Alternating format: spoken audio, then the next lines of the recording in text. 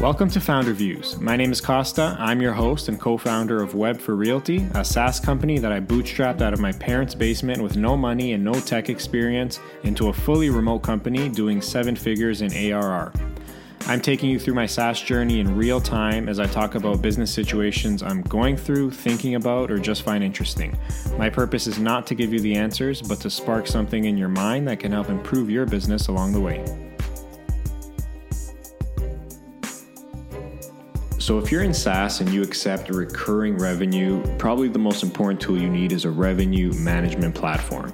It wasn't until we implemented Chargify where we became a real SaaS company. Chargify helps manage all of our subscribers. We're able to create different product categories, create add-on components, and charge clients for one-time services. They also provide deep revenue and churn metrics, so you know exactly where your business stands at any point in time. One of my favorite features is the ability to customize your dunning strategy sequence so you can recover as much revenue as possible. That alone will pay for the software and then some. Chargify is so incredibly featureful. It can integrate with any payment processor with only a few clicks. I'm a numbers and finance guy, and I can't imagine running a SaaS company without Chargify. From a revenue collection and finance point of view, Chargify literally does it all. If you want to step up your business and become a real SaaS company, look no further than Chargify. Now, I'm able to provide an exclusive promo only to my listeners.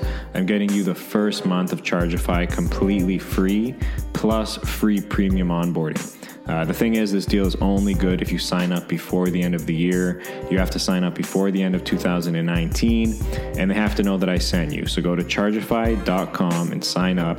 That's chargify.com, and make sure you tell them you want the Founder Views promo.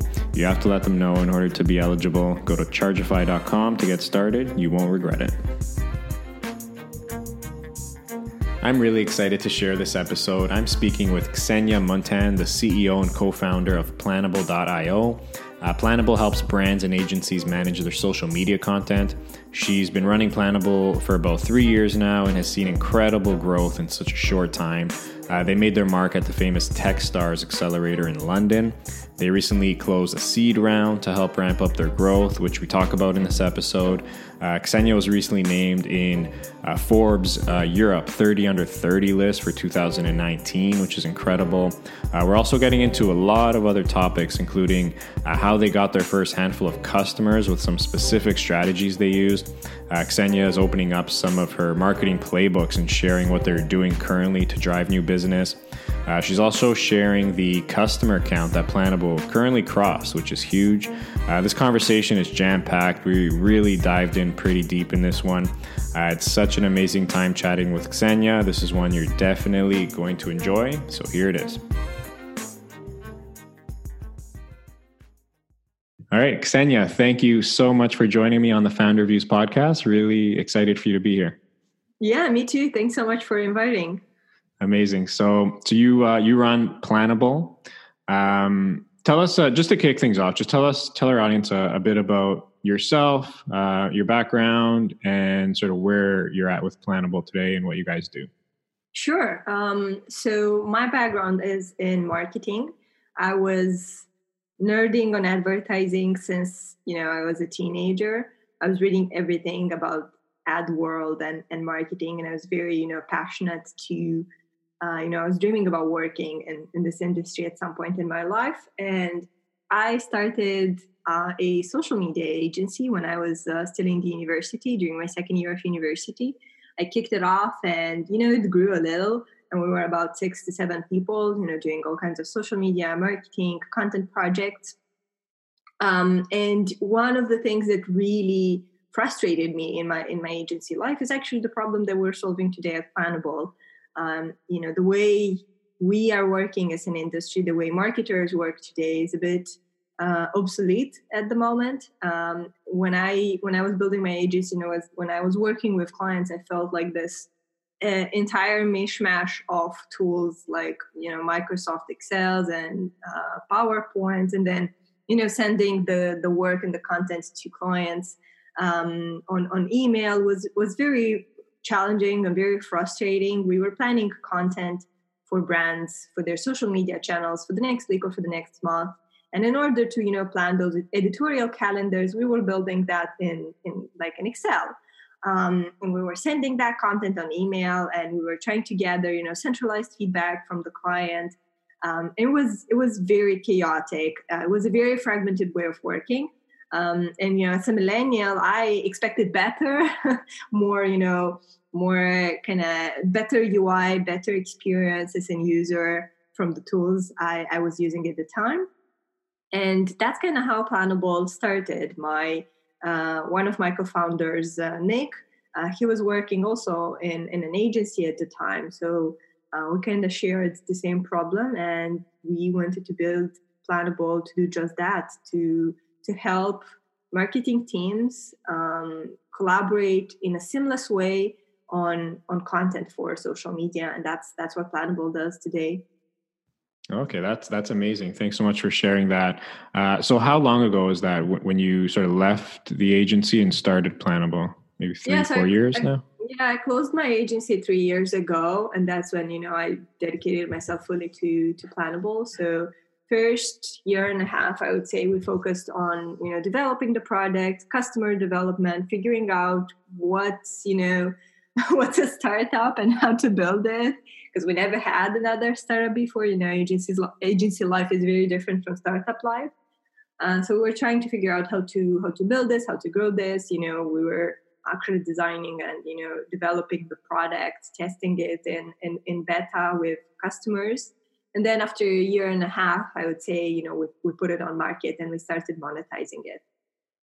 That's amazing. So only, I guess, 3 years now.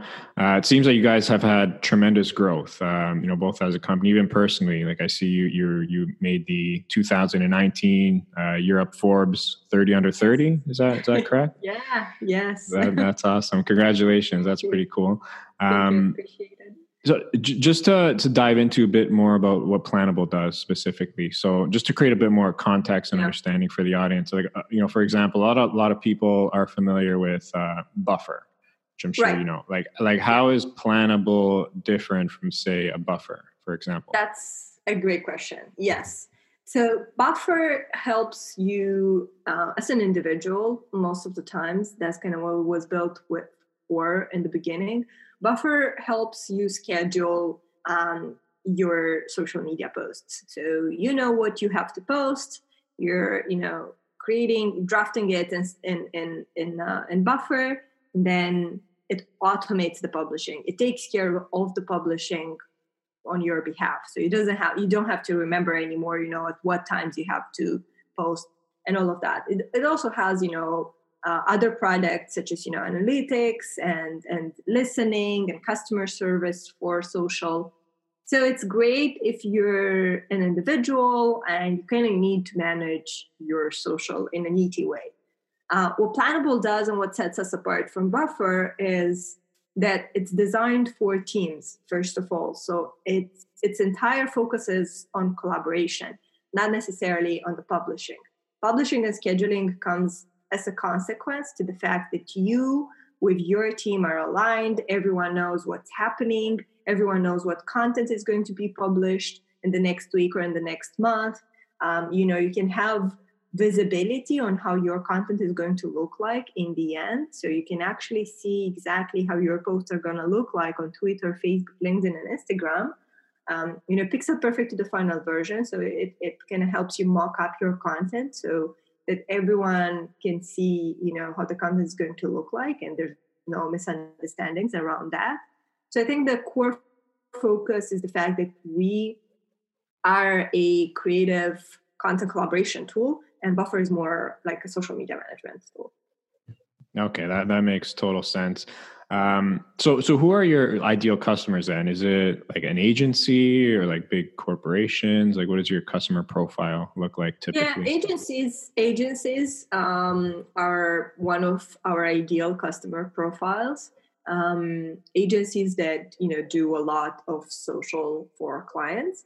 And then internal social media teams. So, if a company, not necessarily corporations, but, if a company has more than 3-4 people doing social or more than 3-4 people involved in social content creation or overseeing social content creation, Planable can help. Gotcha. Perfect. Okay. Makes sense.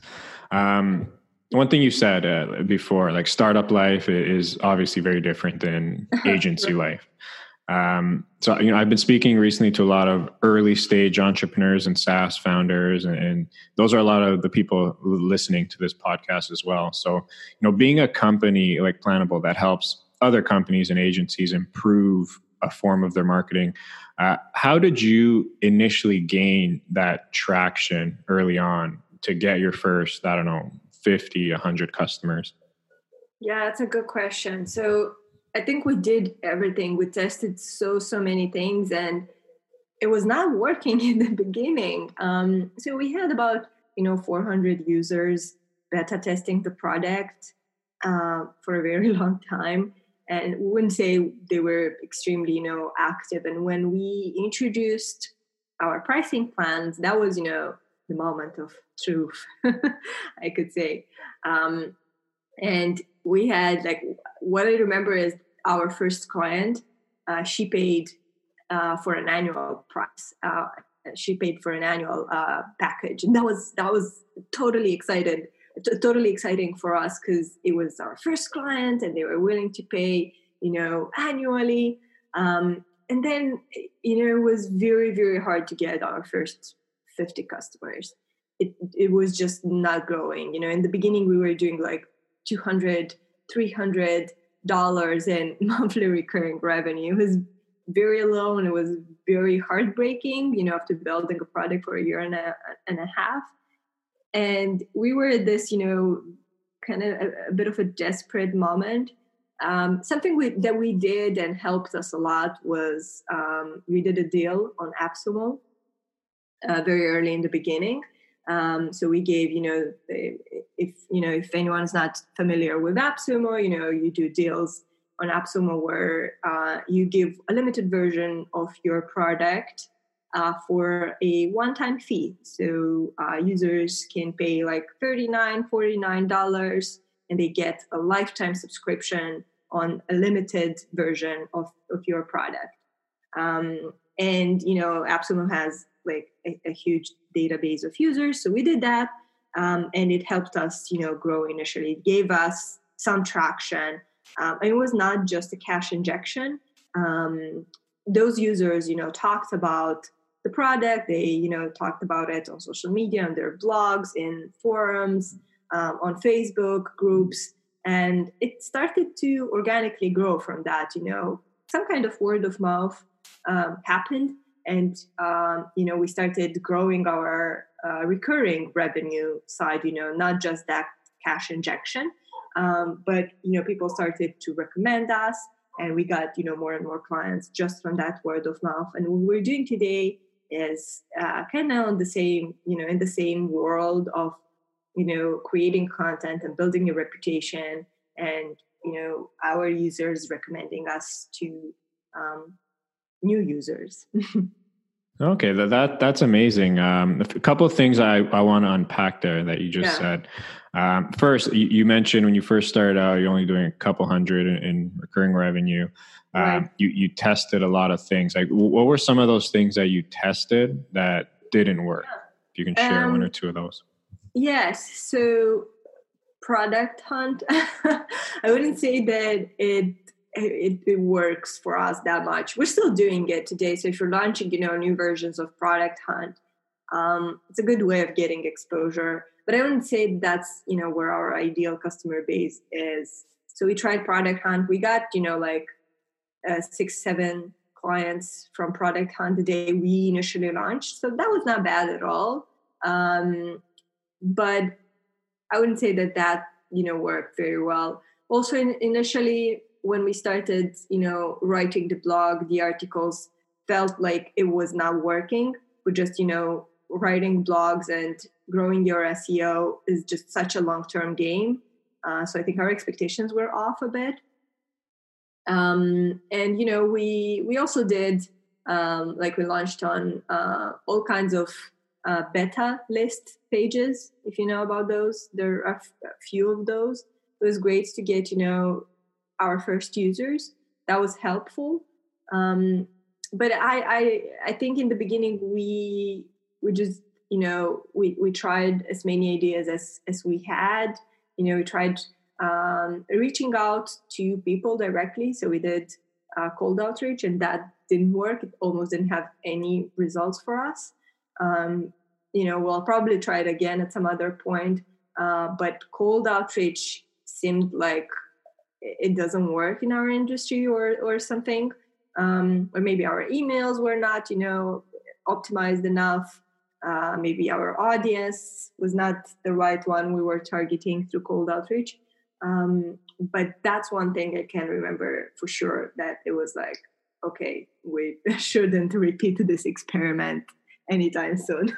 No, that's good. Thanks for sharing that. I mean, hey, it's always good to try at least, right? And not take anyone's word or assumptions for it. But so you, I guess, so the most success at that time was AppSumo.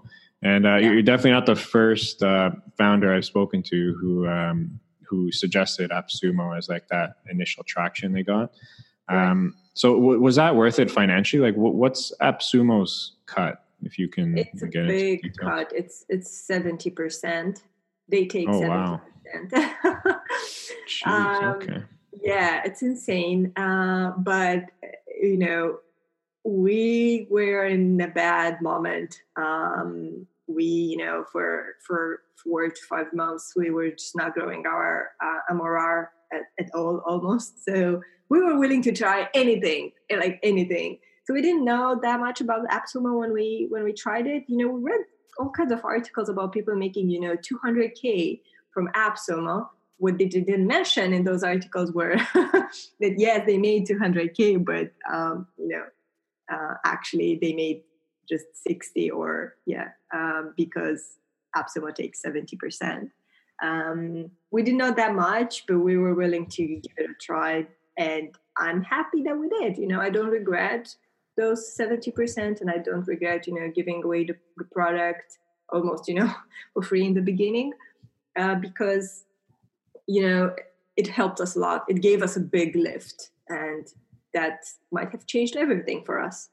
Oh, for sure. I totally agree with that. I mean, I can see a lot of people sort of shying away, like, 70%. But when you're early on, like that's how I grew my company as well. Like early on, like we were just giving it away for free to anyone who would even listen. So. Yeah, that's true. So, and people also shy away from it because it's like, it's going to dilute your brand. But I don't know, you don't necessarily have a brand at that point if you're very exactly. There's really not that much you can lose. So give it a try. Yeah, for sure. Cool. Another question on AppSumo. So like you mentioned Product Hunt didn't work for you guys at that time. Like what made the launch on AppSumo successful, you think? I think AppSumo just has this buying power. Whilst Product Hunt is not necessarily for that. Product Hunt is for awareness. People go there to discover products, not necessarily to buy them. Whilst AppSumo, people go there with, looking, they're shopping. And on Product Hunt, they're not, they might discover it. They might, remember it at some point. If they're going to need it, they might use it, but they're not going there with an intent to buy. Makes sense. Okay. And so where are you guys at today? Are you able to share like how many customers you guys have, revenue, MRR, any of that? Yeah, definitely. So we actually hit a very round, beautiful number today. We just made 500 customers. Nice. So that's an exciting amazing number. Congratulations. That's huge. Thank you. Do you share revenue numbers like MRR or anything like that? So we're not doing that. We were doing that in the beginning, but now we only share customer numbers. All right, fair enough. What about like employee count? Like how many team members you guys have? 10 at the moment. Yeah. Nice. And are you guys aren't remote, are you? No, so not It's two offices, one for like product and tech and another one for like business marketing and, sales. So it's two different offices, but we're not doing remote, no. Okay. And offline we spoke, you're starting an office now in Moldova? Yeah, so we're moving to a new office in Moldova. So we already have the team here, but we were working in a co-working space here. So now we're looking for like our own home, plannable home in Moldova. So that's nice. an exciting step. Awesome. Yeah. I don't think I've ever met another like SaaS founder from Moldova. Yeah, we're like 3 million people in Moldova, so that would be tough. That's awesome. So are all 10 employees from Moldova, or are they elsewhere? No, so we have, at the moment, we have 4 people in Moldova and 7 in Bucharest in Romania. So it's kind of split, but all the founders, myself included, we're from Moldova. Okay, cool. Awesome. Thanks for painting that picture. I want to stick with marketing a little bit. Like, the goal of this podcast, like I just want to provide as much actionable tips and advice to my audience as possible. So fast forward a bit from those early days of AppSumo and just gaining some traction to today. Like you just hit 500 customers, which is huge. Like what have been some of the successful growth channels that have worked best for you guys to get to 50, 100, 200, and now 500? Yeah, definitely. So here's the problem with this question, is that attribution in marketing is very hard to be able to say this is the channel that's working perfectly is such a hard, it's such a hard answer to get to, because, you need a very, very robust analytics system, and figuring out what actually works is the hardest thing and one of the hardest things in marketing today. I think most of the marketers would agree with me on this one, because, Google Analytics just doesn't cut it. You need something a bit more sophisticated to understand where your customers come from. And, today a customer journey is just so different. They're not just, following the same path as everyone. The paths are complicated. They might hear from you from one place, then they might try the product and then disappear for a few months and then get back to some other channel. And then how do you correctly attribute what's working and what's not? So that's hard. But having said that, I think some of the things that we've done and our gut is telling us that it's working is content.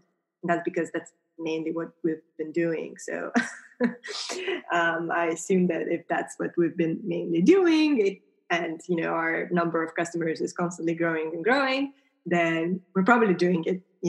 That one thing that we're doing the most is probably the one that's bringing us all those customers. So content marketing is at the core of what we do at Planable in terms of growth and marketing. We are doing a lot in terms of, growing our own blog with, meaningful and valuable information. Also, we're working hard on our SEO, both from a technical perspective, but also from, again, building that valuable content. And then it's a lot about producing what we call, special projects, special content projects. Like, for example, my co-founder launched a book on the future of marketing teams a few months ago. And then we launched an industry report on how marketing teams are collaborating, how they're working, what their teamwork looks like today. And then just recently, I launched my own ebook on the manifesto on content marketing teams, describing, what are some of the principles that content marketing teams should follow in order to be successful as a team, in order to be productive as a team. So those type of, initial initiatives, content initiatives, are what is, making our marketing successful. I believe that's it. We're also planning on launching an academy, a video series, 8 videos with industry experts on, how to build your process, how to build content, what are the steps, what your workflow should look like, how should you, work with your team, who should you have in your team, and all those, useful stuff about what happens behind the scenes of producing content. And those are the things that, once help our audience learn all kinds of useful things and help them, be better as professionals, and also positions us in a certain way. It enforces, our positioning of we are the content collaboration tool for marketers. So I think that's what we've been doing for quite a lot of time, and we think it works. That's amazing. Yeah, that's awesome. Couple questions I have there. So, currently, obviously you're doing a lot of content, driving a lot of traffic to your website, and getting signups. Do you have a sales team, or are the sales generally just turnkey and people onboarding themselves? Yeah, so it's kind of, at the moment, it's mostly self-service. So people come to our website through some of our marketing campaigns. So it's mostly, inbound. They come, they test the product for 14 days. And then if they like, they upgrade, or they might, chat with some of us on the team if they have any questions or if they want a demo. But it's pretty straightforward. We are only now starting to build our sales team. We just hired our first salesperson this week. So things are just only now ramping up on the kind of enterprise side, I would say. But most of our customers at the moment are self-service. Nice. That's awesome. That's cool. And with content specifically, how much content are you putting out every week, let's say? How many articles? Articles. So I think we're publishing 1 article a week, and then we have our newsletter every 2 weeks. We are only now investing in ads. So we've had, ads and all kinds of, sponsored content, but it was less than 1,000 a month in terms of budget. So we really didn't invest seriously in that. We recently hired a digital marketer with a focus on paid. So we're going to start, investing more and more in ads as well. So yeah, those are kind of the things, on top of mind, but sales has only now become a priority for us. Nice. Okay, perfect. Do you write a lot of the content yourself, or do you have team members or who do that? No, I don't write any content really. and just the book. But in terms of blogs and recurring content, we have our team. I only get involved in high level pieces of content where I mostly, give feedback and, help with ideas. But the recurring content, we have better content writers than myself. Yeah, it makes sense. It's funny, my company as well, we're just starting to get into paid ads as well. Yeah. And I had another very successful SaaS founder on my podcast maybe a few episodes ago, and he said something very interesting. He said that Facebook ads, and he had a lot of conviction around this, that Facebook ads no longer work for B2B SaaS companies. Yeah. What's your take on that from your experience so far? I know you just started out, but yeah. So I've heard that a lot. We don't have data to say that, from our own. We don't have enough data to say that from, our own experience. But I've heard that quite a lot, and it might make sense. So if our data, in a few months is going to tell us that Facebook ads are now working, I'm not sure I'm going to be that surprised, because it kind of makes sense what he said. People are not, professionals are not spending their time on Facebook or or Instagram to buy SaaS products. That's unlikely to happen.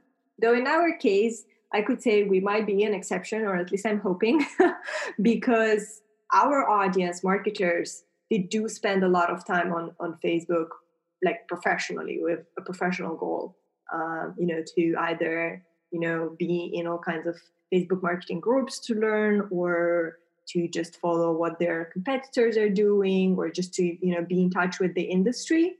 So in our case, it might work, fingers crossed, but if it doesn't, I'm not going to be that surprised. Yeah. Hey, you know what? It's one of those things where that's a very like blanketed statement to say that Facebook ads no longer work for B2B SaaS companies. At the end of the day, every market is different that you're playing in. Your customer's different. So at the very least, you got to try it. Like you can't take a couple articles, a word for it, and assume it doesn't work for you. So you just have to try keep in mind and be, mindful of that and be aware of that, and, pay a lot of attention so you don't, spend way too much money. For sure.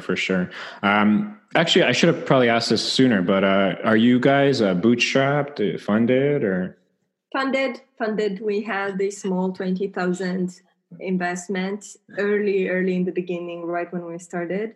That was like, like a family fund type of investment. And then afterwards, we had a 120,000 from Techstars. That's an accelerator. We went through Techstars in London, and then recently we closed our seed round, but we haven't closed that one yet. Okay, nice. That's cool. Are you guys seeing profitability yet, or? We could, if we would want to, but it's not the time for that yet. Okay, that's our strategy. So still got your foot on the gas right now. Yes. All right, gotcha. All right, cool. So yeah, in 3 years, I mean, that seems like a lot of growth for sure. Obviously managing a fast-growing company is very difficult, as you know. Yeah. What are some of the biggest challenges you've had to face growing your company thus far? Some of my biggest challenges growing the company. Yeah, whether it be, like employees or hiring or, managing, hundreds of customers now. I mean. Yeah, that's a good question. So I think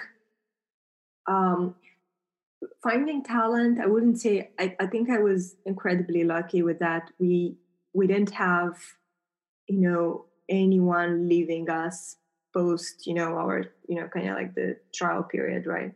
So we didn't have anyone leaving us. So we are extremely lucky on that front. We didn't fire anyone as well. So thanks God I didn't have to go through that. So that's, that's good. We obviously, had people that were not a good fit, but like in the first, month where, everyone is just trying to figure out if it's a good fit for both of the parties. But otherwise, I think we did pretty well on that side. And I feel very extremely fortunate to have the team that we have at the moment. Nice. Yeah, but I think the biggest challenge for me was fundraising. It was hardcore. Fundraising was the biggest challenge I've ever had with my business. I think it's just so hard when you're, so early stage, even if you have like the right metrics and, your company's growing, you're a founder from Eastern Europe. You don't have, all those pedigree, Stanford University and all that kind of stuff. And it's just hard to build, this kind of reputation, and you need to sell yourself so much. And it's just extremely, it's very hard. Yeah, I could definitely imagine. Was the seed round then, the latest seed round, that was like very time consuming, I'd imagine. Because that was what it was the one where we actually fundraised, because the first ticket, like the 20K was just, through an accelerator, and then Techstars as well, an accelerator. So this one, I went, full fundraising mode. And it's time consuming, and you get so many rejections. and you're hyped about someone and it feels like you're almost going to get there and then you don't. And you need to project a certain image of yourself and of your company, and it's not pleasant. Yeah, it's funny. I like what you said. Like, you're constantly selling yourself, and a lot of the early startup founders I speak to, they don't have sales experience. They might be like a good technical founder, built this like great app, but they lack the say in the sales department. I think sales in general is probably the most important skill set like a founder CEO needs. Like, you constantly have to sell your product. You have to sell your company to potential employees and existing team members. You got to sell yourself. You got to sell to potential investors. Like, you're constantly selling, and that never stops. So it's a very important skill set, I think. Yeah, I 100% agree with you. And, selling your product, selling your company is one thing. But then when, as a founder, as an early stage founder, what investors care the most, are the founders, because, you don't have that much revenue in the beginning, your company is not that big yet. So the founders is what matters the most. And selling yourself is very hard, I think, because, you need to put yourself out there, and it's very emotional. It is. As with anything, though, it's something that just gets better with time and experience. Right. So, yes, 100% agree. So as a CEO, young CEO, you have to wear multiple hats, as you know. You got to put out fires, and you name it, you got to do it. But at the end of the day, like, you're responsible and accountable for absolutely everything in your company. So and this is a very difficult question to answer, I think, but what does a typical day look like for you? Like, what are you currently focusing on? Gosh. So the problem is there's no typical day for us. I think you've got this answer a few times before, if you asked this question, because every day is just so different. One day I might be doing HR stuff, like recruiting and organizing internal company events.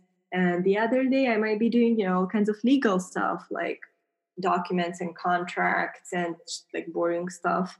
And the other day I might be doing, marketing, helping the team with, their current marketing projects and marketing campaigns. And it might not be different days. It might all be mixed on the same day. But what is, constant is a lot of emails. My life is about emails, really. That's where it all, focuses down to, emails. Yeah, no, I can 100% relate. I mean, the reason I asked that question is because someone, a few times people ask me, and it's like, you literally just like don't know how to answer it, because like you're thinking about your past days, and like they're all very different, and your focuses, like you said, one day you could be doing some financial stuff in HR, and it's just like you're constantly juggling. So it's definitely a tough one. What about time management? Like, are you one of those people who work like 16 hours a day, or do you think it's important to take a step back and have a nice work-life balance? Yeah, so I was doing that at the beginning of Planable. I was working, I didn't have weekends. I was working on Saturday and on Sunday. Then I had a brilliant idea. Maybe I should take Sundays off. And that was the first step towards some type of work-life balance. And then I don't think I'm there yet, but I know it's important. And, I'm trying to build that. So I'm definitely not working any crazy, hours. Honestly, and I don't think I have a very typical, like, if you read, in the media, what a successful CEO should look like, I don't think my schedule looks like that. I might start my day at 11, honestly, because I've spent, my evening working and my night working, and then, I go late at work. So I don't think there's some kind of, magic recipe for what your schedule should look like, and what how you should manage your time, but definitely don't overdo it, I think. Yeah, I agree. I mean, like you said, there's no secret formula. Like every CEO, every person is different, right? Like everyone says they Right. wake up at 5 a.m. in the morning. It's like for me, there's no way. I'm not a morning person. I'm not waking up at 5 a.m. Not gonna do that. Yeah, not for Yes. me. Yeah, no. And then, in some days you might be, waking up early and working up until very, very late. And then some other days it might be chill. Because, it just varies very much to the amount of workload there is and, the deadlines you have. And that's normal. I think in the end, it balances to like, I don't know, 10, 11 hours a day at most. Yeah, but the important thing is, I think, is if you're truly passionate and you love what you're doing, like it really Yeah. doesn't feel like work. So Yeah. really, like almost your work sort of integrates into your life in a way. I don't know if that's a good or a bad thing, but at least for founders and for people who bleed their companies, that's all they think about for the most part. I mean, that's just the reality of the situation. Yeah. Right. Yeah. Right. So sticking on that subject, like, do you have any like favorite tools or apps that you use to help manage your time? Specifically for managing time or for just like working? I guess both, if you want to share. Yeah, one of my latest passions is Notion. So I really like Notion we use Notion for like our company wiki. So, we keep, all kinds of checklists and policies and all kinds of, documents that you're going to always going to go back to and read. So like company wiki, we use Notion for that. And that's kind of one of the tools that I really like. And Airtable is one of my my most favorite tools. And we use it like a database for any kinds of lists. It's kind of like a very, very powerful spreadsheet. So I really like Airtable. So do you use Airtable as like a CRM then? A CRM, and I use Airtable for like my recruiting pipeline. I keep my candidates there and update their statuses and all that kind of stuff.